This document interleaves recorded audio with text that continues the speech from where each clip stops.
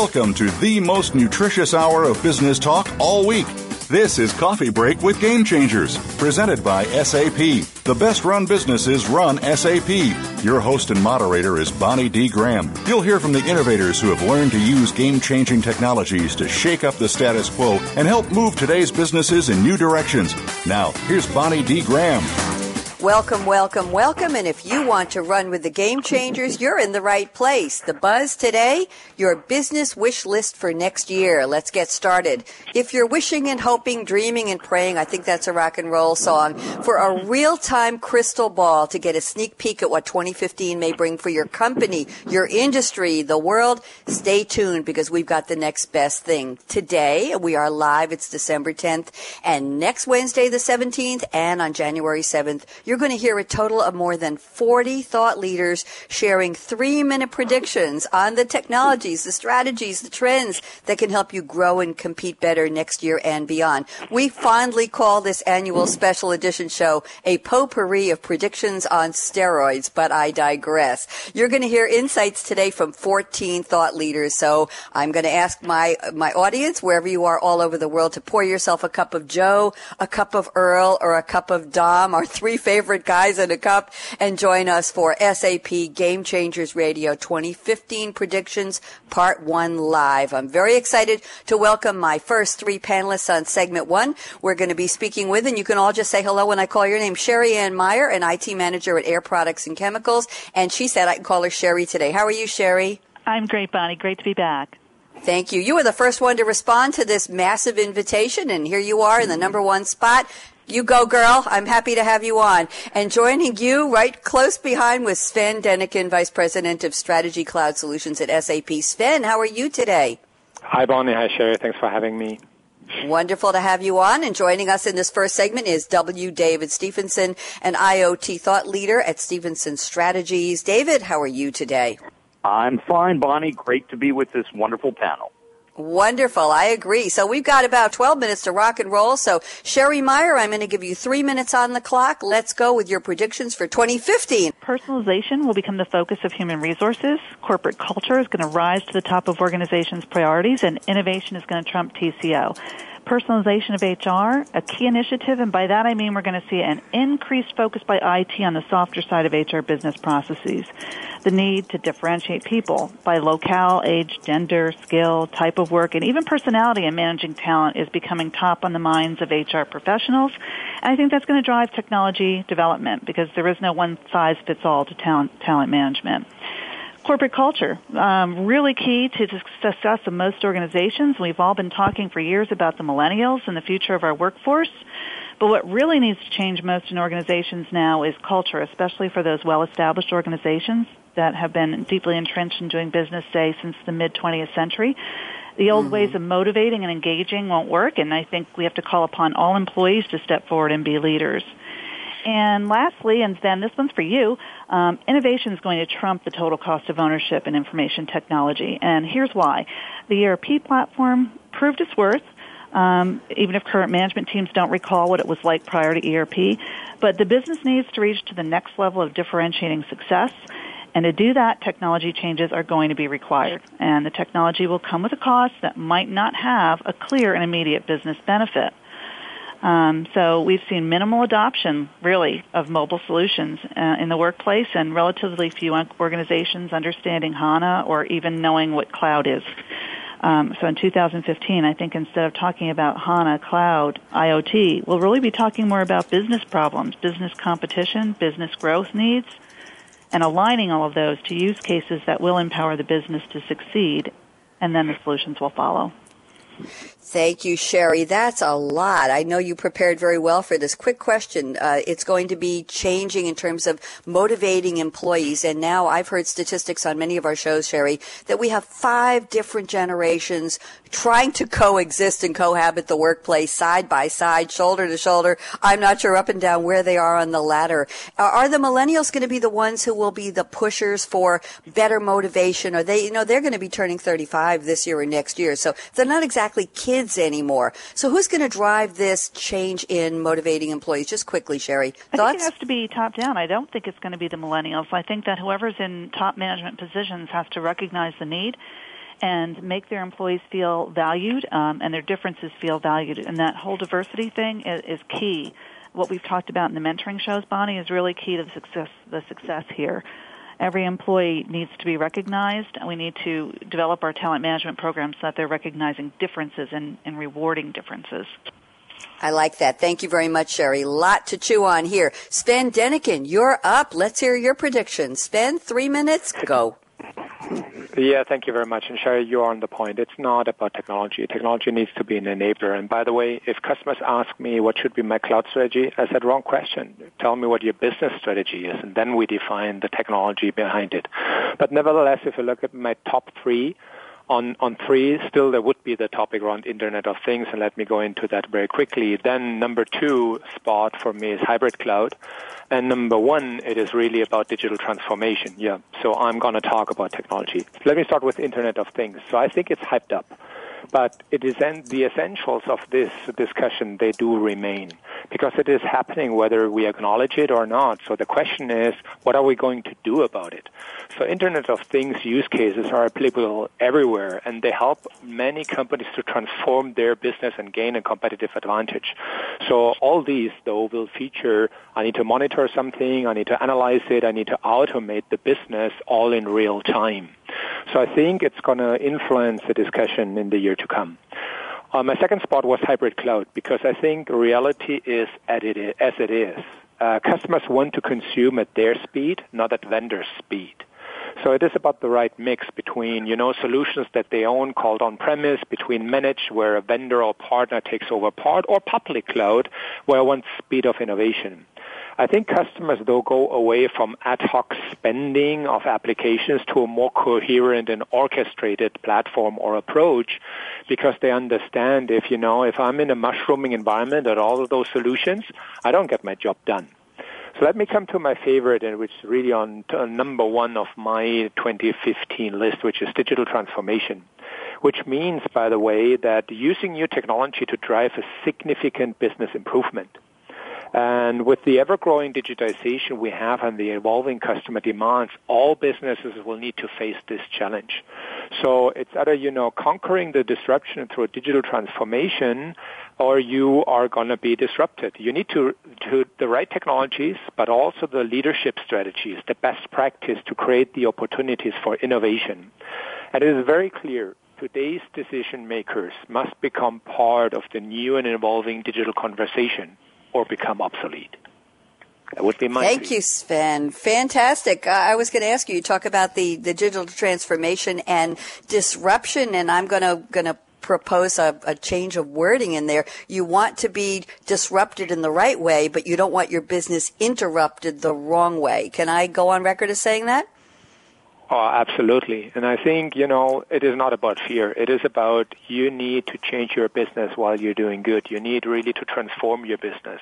And no matter what technology you use, start it now, because, today 2 clever people can do things where 5 years ago you need a complete infrastructure of an enterprise. And that is what we are facing in the marketplace. And many of those examples are out there and very prominently discussed.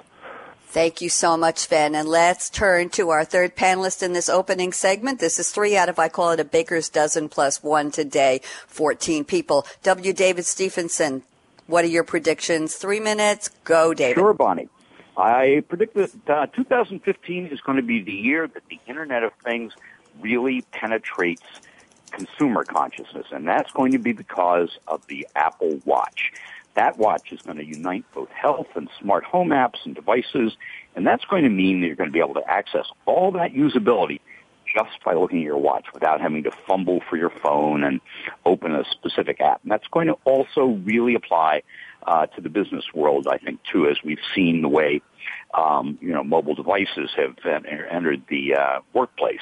And if Apple chooses to share the watch's API on the if this, then that site, the Apple phone's adoption and its usability is going to go to warp speed.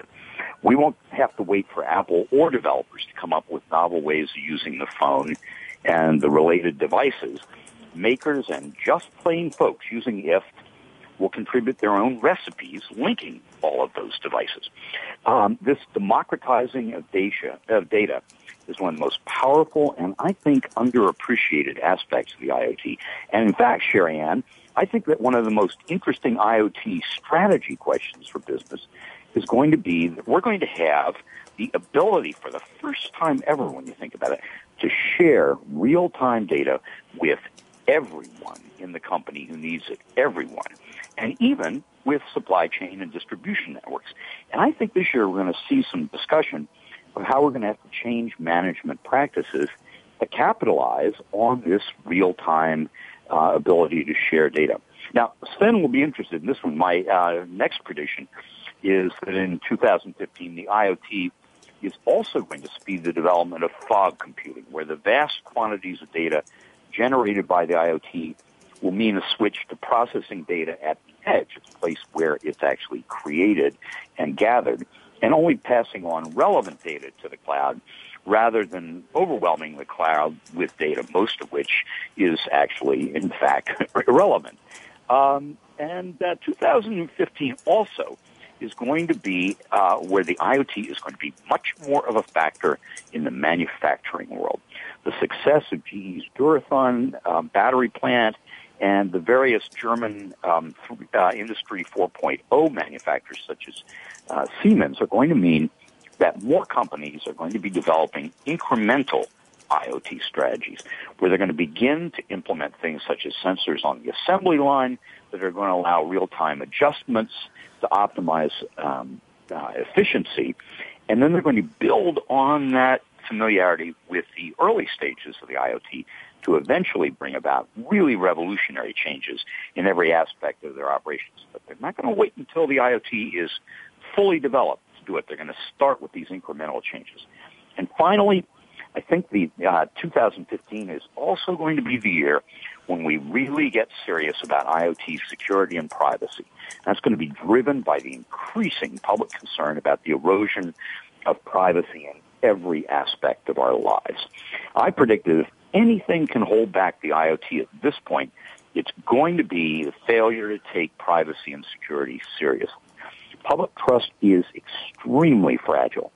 And even if some fledgling startup is responsible for a privacy breach, the public is going to tend to tar the entire industry with the same brush. And that could be disastrous for all IoT firms. So look for the FTC to start scrutinizing IoT claims and levying more fines for insufficient security, and look for more industry efforts to actually deal with this issue. Thanks, Bonnie. Thank you, David. Wonderful, the three of you. Sven, I'm going to give you a one-sentence comment on David, and then we have to go to break. Sven, thoughts quickly? Well, I think he's on the mark. It's going to be always incremental. There's no big bang approach to a new technology or whatever is behind the driver. I think it needs to be driven by a business case, and that's why the strategy needs to be driven by business, not by technology.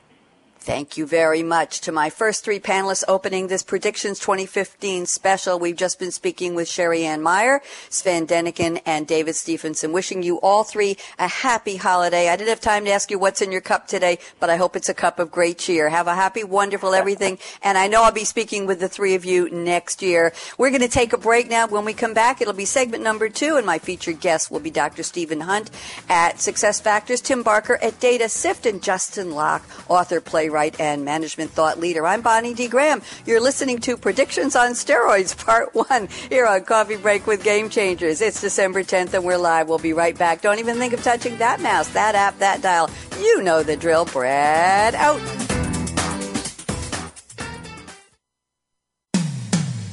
When it comes to business, you'll find the experts here.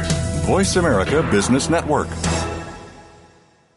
The time for enterprise mobility is now, according to IDC. By 2013, over 1.19 billion workers worldwide will be using mobile technology, comprising 34.9% of the workforce. The impact of mobility on business is clear. Increasing numbers of business users are expected to handle critical tasks and decision-making in real time, no matter where they are. SAP and Sybase, an SAP company, offer mobile applications and underlying infrastructure with integration to SAP systems for secure access to business processes anytime, anywhere, and on any device. www.sap.com. When When it comes to business, you'll find the experts here. Voice America Business Network.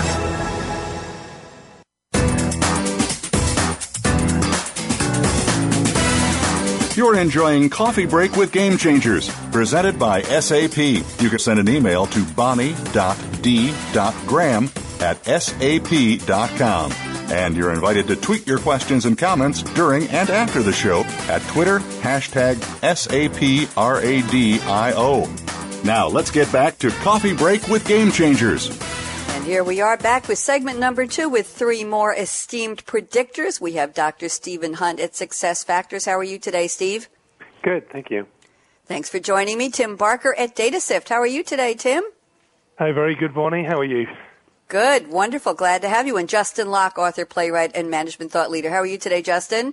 Well, Bonnie, I'm just spectacular. You know that. You told me that on the break. I love that. So let's get started. Steve Hunt, I'm going to give you 3 minutes for whatever you want to predict. And we've got live tweeters here who are ready to capture your words of wisdom. So Steve Hunt, 2015 predictions, 3 minutes, go. Okay, thanks, Bonnie. Yeah, I mean, the first one I'm going to predict isn't really so much a prediction of the future, but just a reading of the past, which is there's going to be more and more skill shortages, simply because we didn't have a lot of people born in the 1970s and 1980s, and we didn't educate people at the level we need for growing technology and workforce demands. And so we're just going to see more and more shortages of having highly skilled employees in the right jobs as we need them. So I think that what I would predict will happen as a result of this playing out is, there's a lot of talk about millennials, which will continue to be really important, mainly doing the really common sense basic things so that we don't tolerate lousy management, because they just won't put up with it. They don't have to. They can just get a job somewhere else. And again, I'm talking about skilled employees here. But the other one I think will be really fascinating. I think we're going to see a lot more focus on employing older workers, people past 60. And this is new. We've been employing people in their 20s forever. We've never employed large numbers of people over the age of 60. But I think that's what's going to happen for a variety of reasons. But part of it is simply skill shortage. We can't afford to let that knowledge go away if those people are still willing to work, and many of them are and want to. Yes, we are. Really... Yes, we are. Yes, we are. I'm not retiring, Steve. Yeah, exactly. Well, we're here. This is a fundamental transition. I mean, so for us as a society, so I think that's going to be really fascinating, and a positive one, I think, overall. The other one I think is going to come out of these skill shortages, more emphasis on contingent workforces. It's hard to get the statistics, but according to some people, we are up to close to 40, maybe 50% of the workforce is becoming contingent. It's sort of this quiet thing happening in the background. And how do we have it where it's no longer necessarily employment contracts, but employment relationships that you have with people? And they're not necessarily employers, but these long-term contingent relationships. So that'll be interesting. What is a contingent relationship? Contingent is where they're like contract employees. Okay. They're as you have need, you bring them on, but there's a lot of whether there's seasonal work or contract work or project work. You're seeing more and more organizations that are networks of professionals that come together as opposed to an intact organization, and that's a much different kind of organization, but it's becoming more common. The other one, I would imagine actually a lot of people on the show might be contingent workers in terms of you contract up with other companies when they ask you to do work for them. The other one, I think, is the second trend that I would have that's kind of all these skill shortages. I think we can see a lot more pressure to legislate better pay and benefits for entry-level and hourly jobs, sort of if you say non-skilled. I don't like to use the word because these are skilled jobs, but they're not like highly technical jobs. I get concerned with having an increasing disenfranchised labor market. It is hard if you're out there and you don't have a decent college education, or the college education you have isn't giving you the right skill sets, or you don't have a college education at all. It is a very difficult labor market, and we're seeing, we see these sort of persistent, chronically unemployed or employed but having to work 3 jobs just to make a living. That's having more and more pressure, and I think we're going to see more and more things coming. I don't exactly know what that's going to look like, but I think we're going to see greater advocacy of a very large part of the population that may not be getting paid well, but they're able to vote.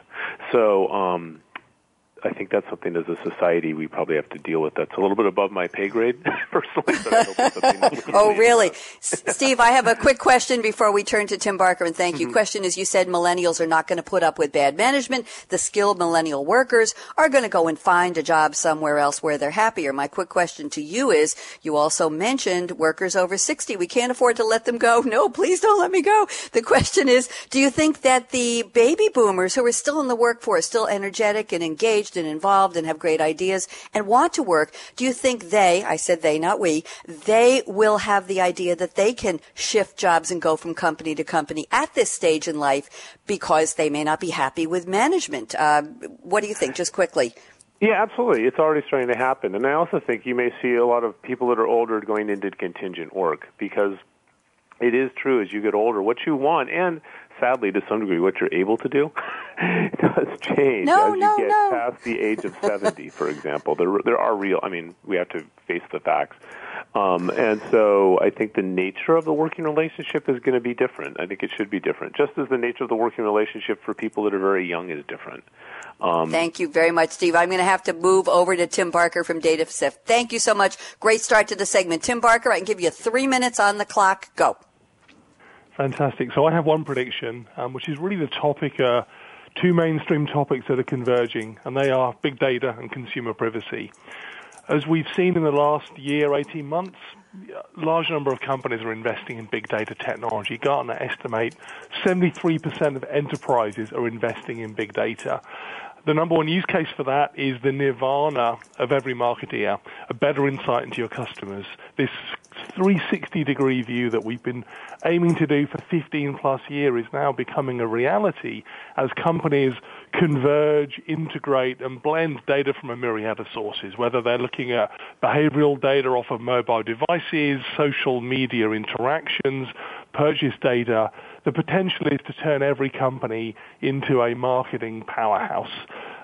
But along with this technology, you can just see over the last 12 months that really the consumer sensitivity to privacy is now starting to emerge as a mainstream topic. 80% of consumers, as Pew Research identified, have a serious concern about how advertisers and businesses are accessing, harnessing, and profiling data they share.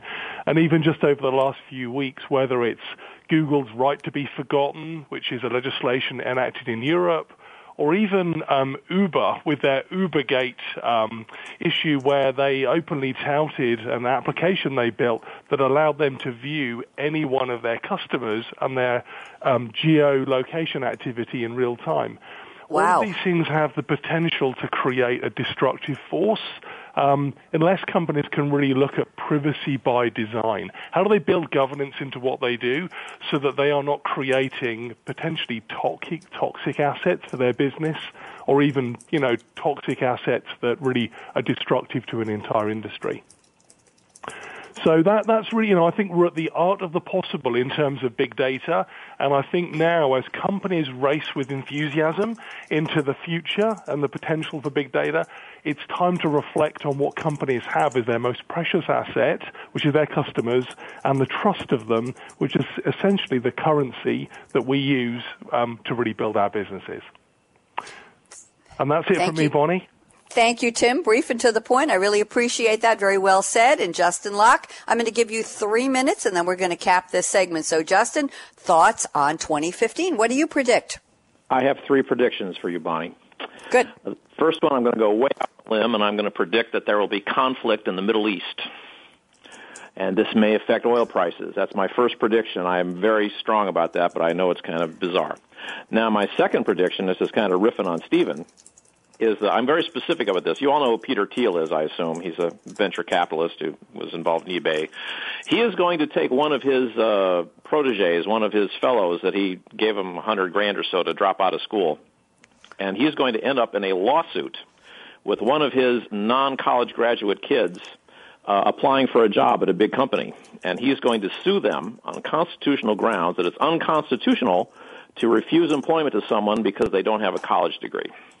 And this is going to start on the state level, both in right-to-work states, and it's going to partly be about Article 6 of the Constitution, because he is claiming that college is a kind of a religion. And he's going to claim that it's a religious test. And it's going to be very interesting to see if that goes to the Supreme Court. And that's my first prediction. And my second prediction has to do, I have some new terms here. One is the concept of an e-robber baron.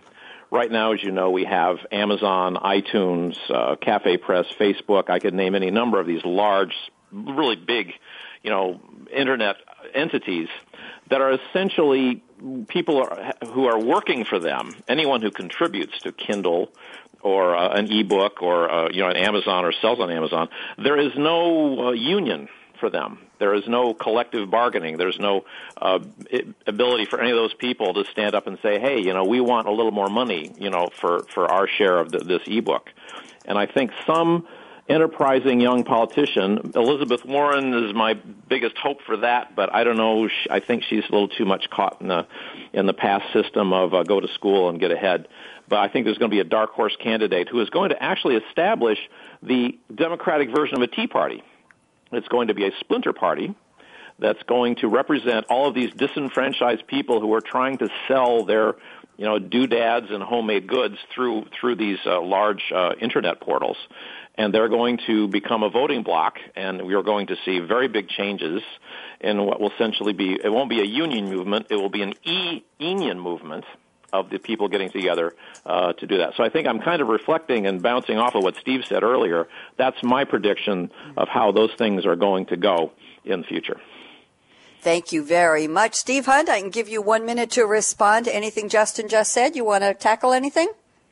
I think I think I agree with those statements. I think it's really interesting, some interesting specific observations. But the main thing I'd say is, it's interesting on the college education. The reality converges, though, that we learn things in college that are hard to sort of pick up on the streets, especially engineering and biomedical sciences. So it may say we have to, I could see a change in saying you can't use college degree, you have to use more certification and skills testing. The reality is, though, that we need people that know how to do certain things.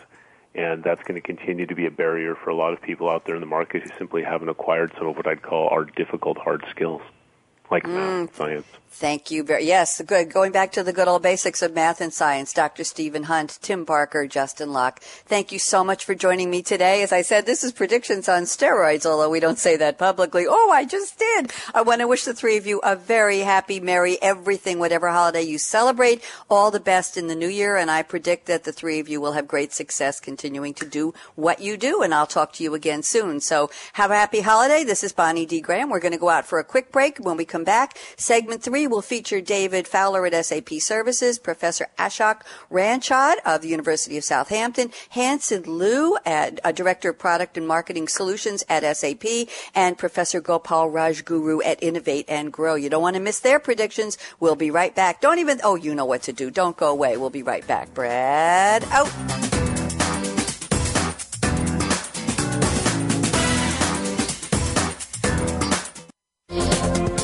The business community's first choice in Internet Talk Radio. Voice America Business Network. The time for enterprise mobility is now, according to IDC. By 2013, over 1.19 billion workers worldwide will be using mobile technology, comprising 34.9% of the workforce. The impact of mobility on business is clear. Increasing numbers of business users are expected to handle critical tasks and decision-making in real time, no matter where they are. SAP and Sybase, an SAP company, offer mobile applications and underlying infrastructure with integration to SAP systems for secure access to business processes anytime, anywhere, and on any device. www.sap.com. When it comes to business, you'll find the experts here. Voice America Business Network.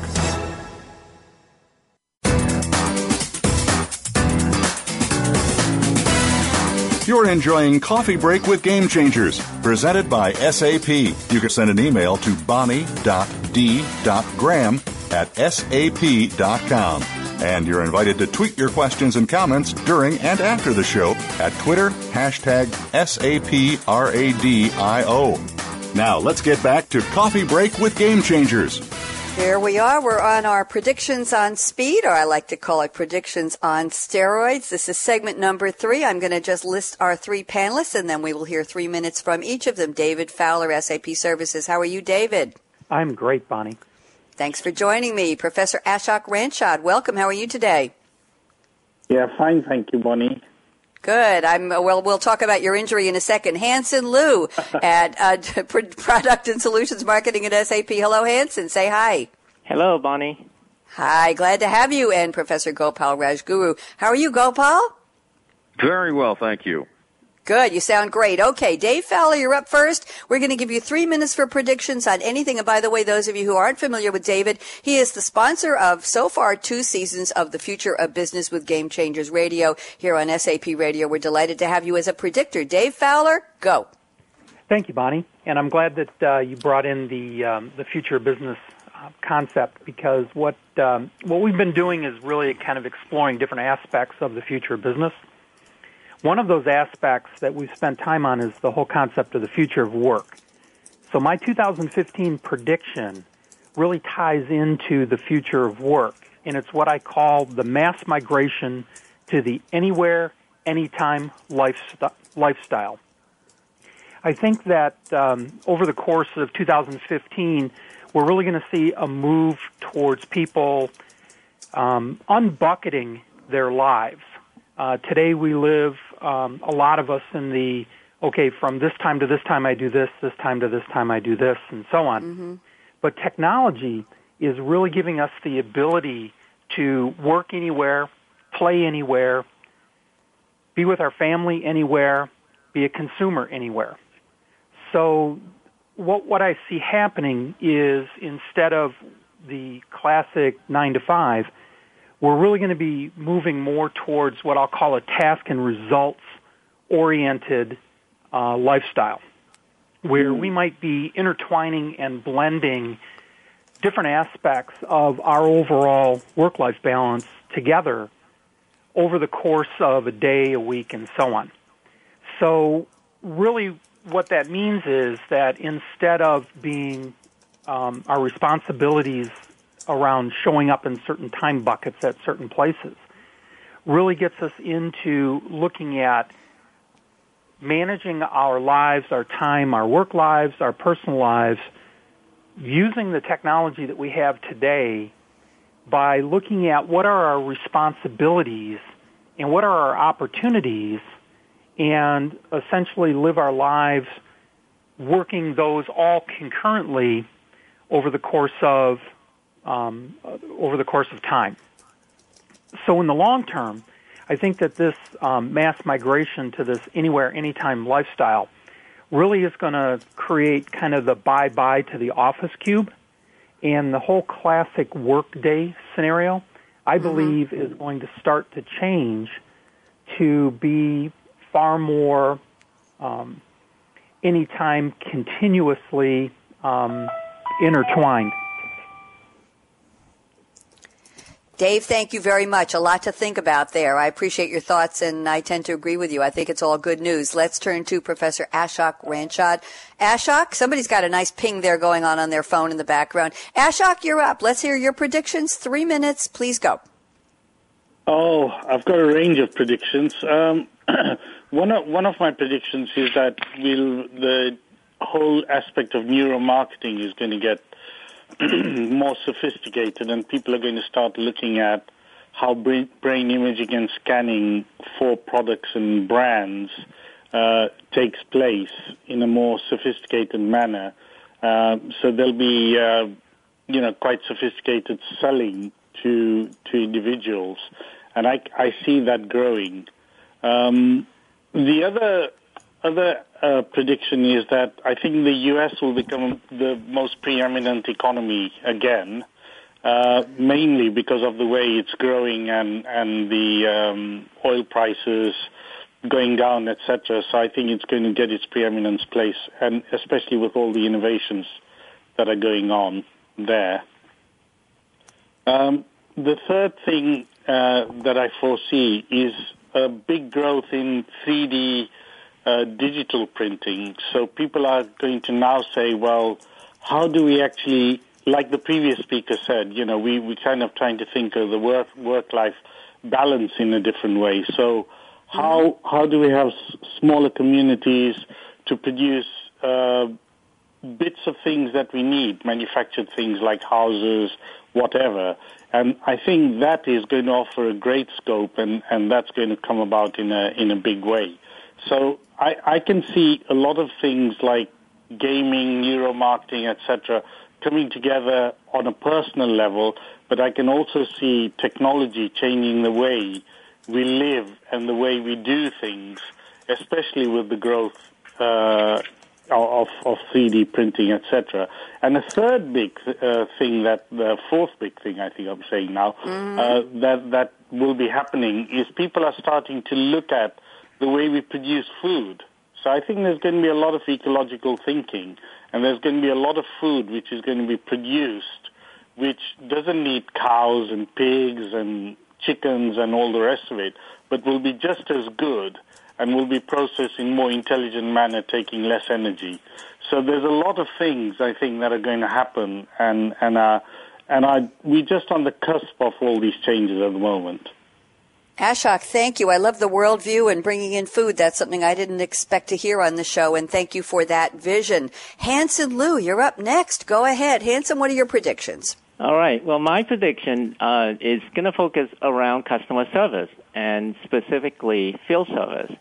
I think you heard a number of predictions already about IoT and Internet of Things and the explosion of data.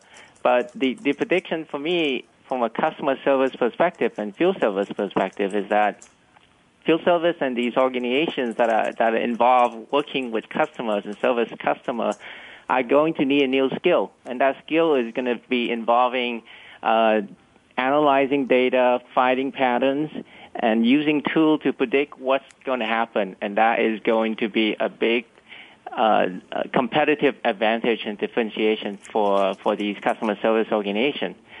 Because everybody else will be doing pretty much the same thing. And if you're able to predict what will happen next by using data that are out there, in the equipment and on devices that your customers are using, you're one step ahead of your competition. The second prediction would be that because of these customer pressures and the empowerment of customers, in terms of service, SLA, in terms of appointment time, in terms of what they need to deliver are going to get shorter, they're going to get tighter, they're going to get tougher to meet. But that is really the fact of life because customers have choices. And if you don't meet, say, a 2-window appointment times or you're not able to commit to a equipment downtime of no less than 2 hours or 4 hours, you're not going to be able to service that customer. So, and then the third one, which I think tied back to a number of discussions already about the new workforce, is that we have a whole new millennium that are coming out, but a lot of problem with the customer service organization is that they're not able to recruit fast enough to replace the aging workforce.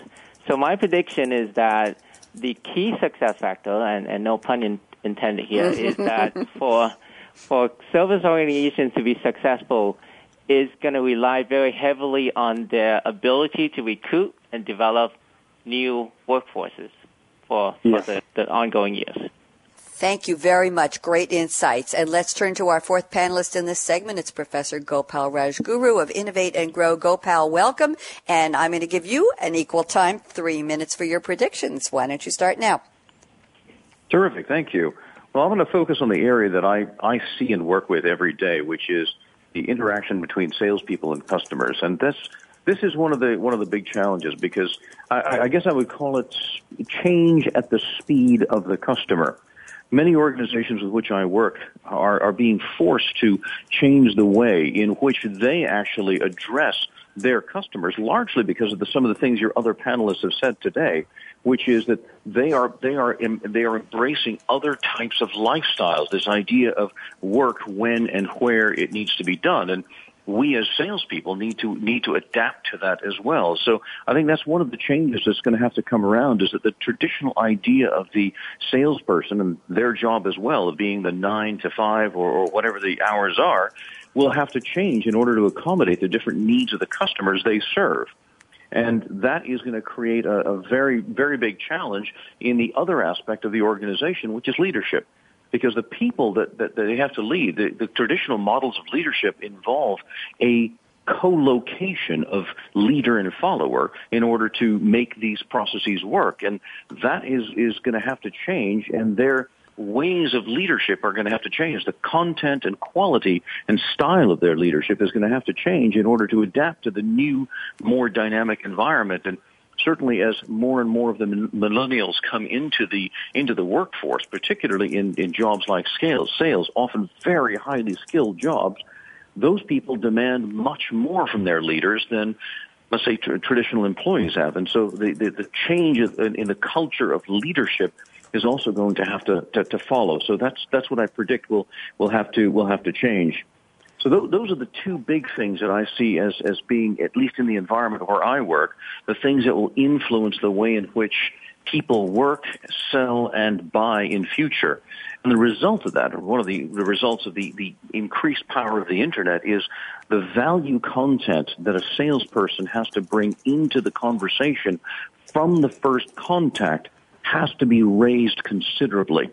Because the traditional aspects of simply positioning your company and products and whatever is actually insufficient these days, because customers already covered that. They've already covered that in the Internet. They've covered it through other chat rooms and forums and other things like that. We are now no longer the exclusive source of information about our products. We're one of them. And we're not necessarily the most important one, but we have to regain that position of being the most important one. Gopal, that's so interesting. I'm doing a show later today on our series called The Customer Edge with Game-Changers, and the premise is prospects are nearly 60% of the way toward a purchasing decision before they even contact your company, before they even meet a salesperson, whether face-to-face or online. They're doing all of their stuff. They're doing the journey by themselves, and you'd better be the one who's doing the journey with them, even if you don't know that you're there. I want to thank, I think we're ready. Yes. Okay. We're good. I want to thank my 4 panelists, because we have one more segment. I've got 4 more thought leaders coming on. If you haven't guessed, this is SAP Game-Changers Radio Predictions 2015 Special, Part 1, and I like to call this Predictions on Steroids. David Fowler, delighted that you could join me today. Thank you so much, and I'll talk to you tomorrow on your show, Future of Business. Ashok Ranchhod, thank you so much for calling in. And Ashok, I predict that your whatever you injured on the tennis court will heal, and you'll be playing tennis like a pro very, very, very soon. Hansen Lieu, thank you for joining me. That's a safe prediction. And Gopal Rajguru, thank you so much, the 4 of you. It's a pleasure. I want to wish you happy holidays, every wonderful success for each and every one of you in the new year. I'm Bonnie D. Graham. We're going to take a short break and come back with our next 4 panelists: Jayson Mayden at MarkOne, Jeremy Epstein at Sprinklr, Ingrid Bernaudin at SAP, and Brent Leary at CRM Essentials. We're going to take our quick break, and we'll be right back. You don't want to miss this one. Brad out.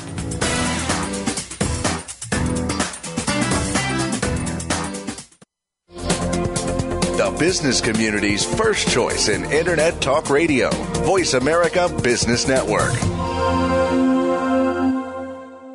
The time for enterprise mobility is now, according to IDC. By 2013, over 1.19 billion workers worldwide will be using mobile technology, comprising 34.9% of the workforce. The impact of mobility on business is clear. Increasing numbers of business users are expected to handle critical tasks and decision-making in real time, no matter where they are. SAP and Sybase, an SAP company, offer mobile applications and underlying infrastructure with integration to SAP systems for secure access to business processes anytime, anywhere, and on any device. www.sap.com.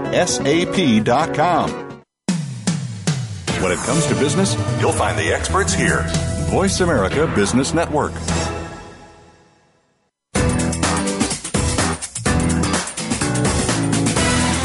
You're enjoying Coffee Break with Game Changers, presented by SAP. You can send an email to bonnie.d.graham@sap.com. And you're invited to tweet your questions and comments during and after the show at Twitter, #SAPRADIO. Now let's get back to Coffee Break with Game Changers. And we're back with our final segment of Predictions 2015, Part 1 on steroids. What can I tell you? Great panel coming up here. I'm going to be introducing Jeremy Epstein, VP of Marketing at Sprinklr.com. Say hello, Jeremy. How are you? Hey, good morning. Hey, good morning to you. Let's turn to our second panelist, Ingrid Bernaudin, Product Manager specializing in innovation at SAP. Ingrid, comment ça va? Ça va bien, Bonnie, et toi? Merci, bien. Je vais bien. And Brent Leary, how are you at CRM Essentials? Brent, everything good? Everything's good. Just don't ask me to speak Southern and give you a Southern hello. Might not sound as good as what Ingrid just did. Oh, you can't match that beautiful voice. Let's get rocking and rolling here. We're going to get going. We're waiting for one more person, but he hasn't called in, but we've got plenty of good stuff here. So let's kick it off with Jeremy Epstein. Surprise, you're up first in this one. Jeremy, I'm going to give you a full 3 minutes, and I mean 3 minutes, no more, for your predictions. What do you see coming down the pike in 2015? Jeremy Epstein, Sprinklr, go.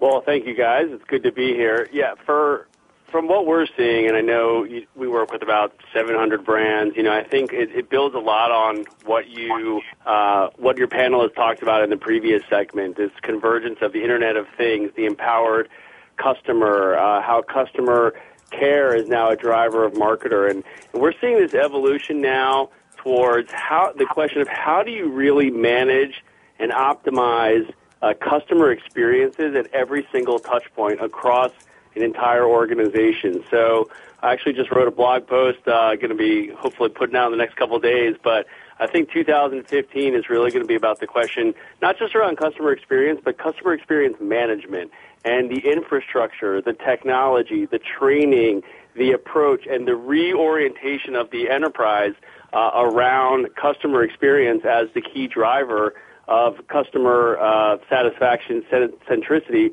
which is mission critical now because of all the things that was mentioned before. So you're going to hear people talking about how do we manage experiences across 100,000 people, 70 countries, or whatever, a company the size of SAP when you have thousands of touch points, social, digital, online, offline. So I think the big prediction for next year is it's going to be about experience management for that customer at every touch point.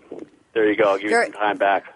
No, that's fine, Jeremy. We actually have a little more time than we thought. My question is, who's going to drive this experience management? Is it going to be customers who are using their vocal powers, they're exercising their digital lungs, if you will, on social media, yelling and screaming, I wasn't treated right here and this didn't happen, blah, blah, blah? Is it going to be senior management that's saying, we need to have a better viewpoint on how we're managing this experience? I'm not sure we're doing it right. Let's make it even better than we ever dreamed of. Is it coming from both sides or somewhere in the middle? What do you see? Well, customers are obviously, they're not clamoring, hey, I need customer experience management, but for all the reasons that you've been talking about all morning and you've been talking about on the show that you do so well so often, there are these massive trends out there that are changing business. I tell people this is the biggest business disruption since Gutenberg invented the printing press in Mainz, Germany in the 1500s. I mean, it's that significant, and we're at the very, very beginning. So we have to change the way we've done business from, a process-centric company that just is very internally focused to an experience-centric company that's focused on the customer in every sense of the word.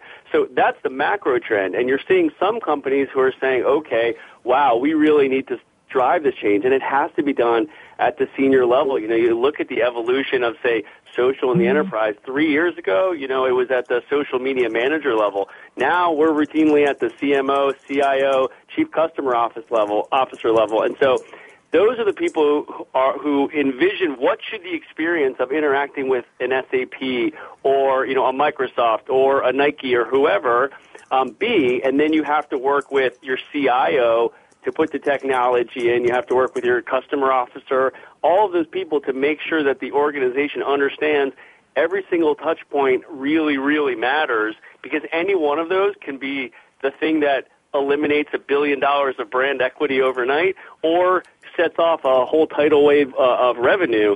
So I think that those front-end executives are seeing what's happening in the marketplace, and they're saying, we can't afford to sit around and just let stuff happen to us. We need to be proactive to ensure that we deliver the best experience because, as you pointed out before, most of the buyer's journey is done by the time they come to us, and people talk about that as experience. And if you hear of a bad experience with a company, you're never going to even give them a chance to sell you. So they're starting to orient around that. So it's a little bit of both, but it's got to be the senior execs.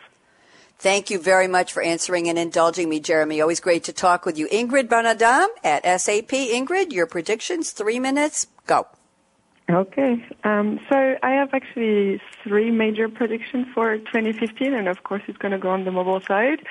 The first one I see coming is that mobile, as we know, is expanding. Mobile is booming, but mobile for people is still phone and tablets. And so for 2015, I see it becoming wearable as well. And I see 2015 as the year where wearable becomes actually fashionable and usable and not just a geeky gadget that people are using and the other people looking at them are like, who is this weird person?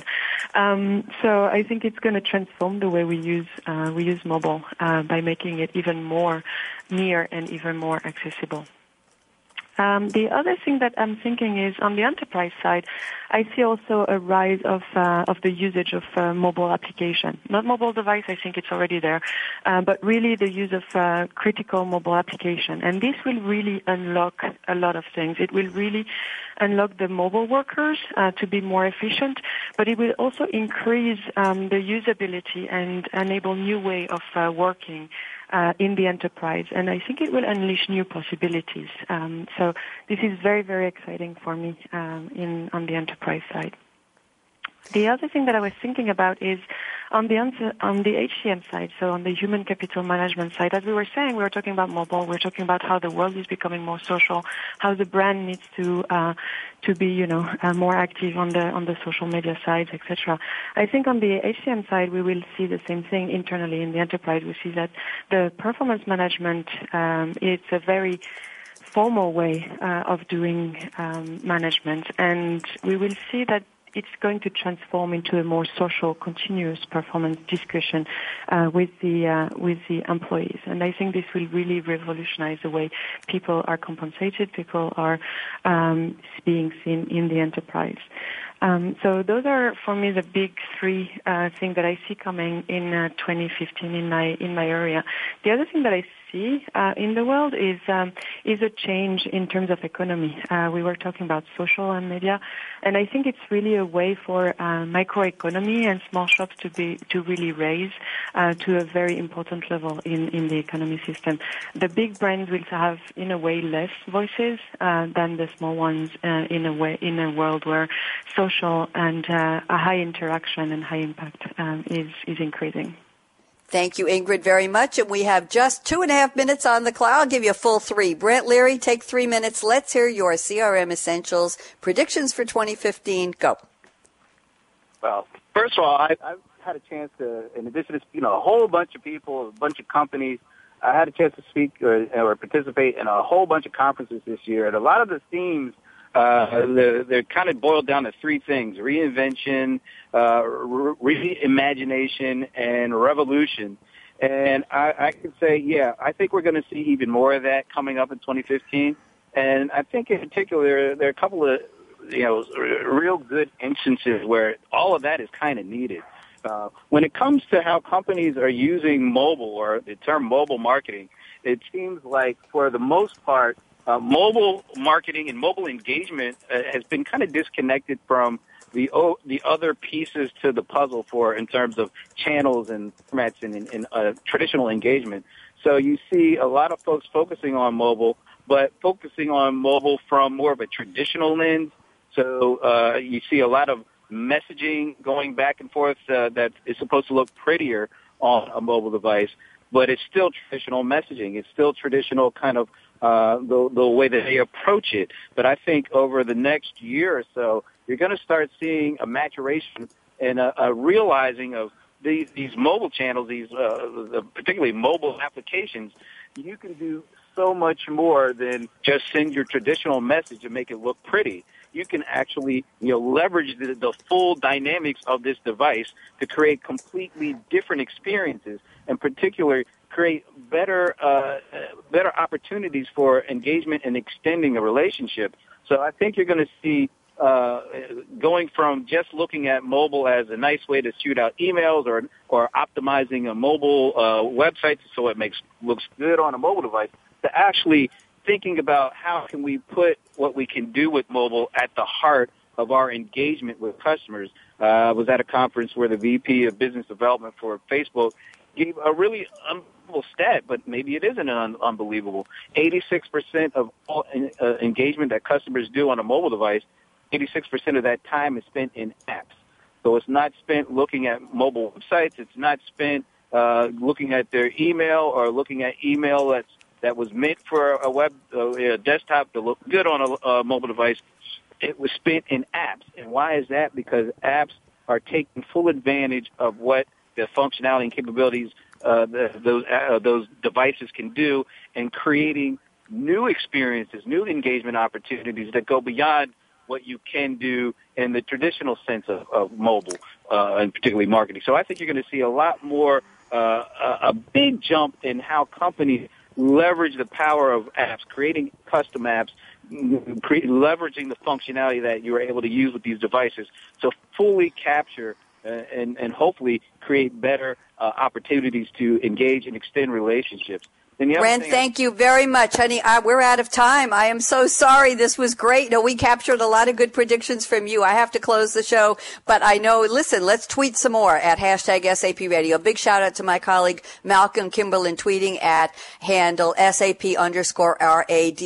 He captured predictions from every single one of our 13 guests. So thank you to our final segment, Jeremy Epstein at Sprinklr. Thank you, Ingrid Bernaudin at SAP and Brent Leary at CRM Essentials. I'm sorry, Brent.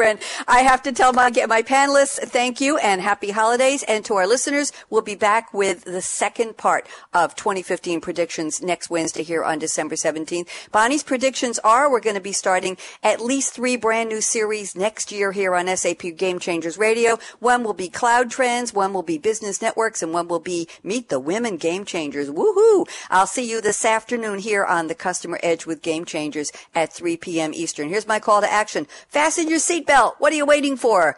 Have a drink of something wonderful and go out and be a game changer today. Signing off for now, Bonnie D. Graham. Bye-bye. Thanks again for tuning in to Coffee Break with Game Changers, presented by SAP. The best run businesses run SAP. To keep the coffee break conversation going, tweet your questions and comments to Twitter, #SAP_RADIO.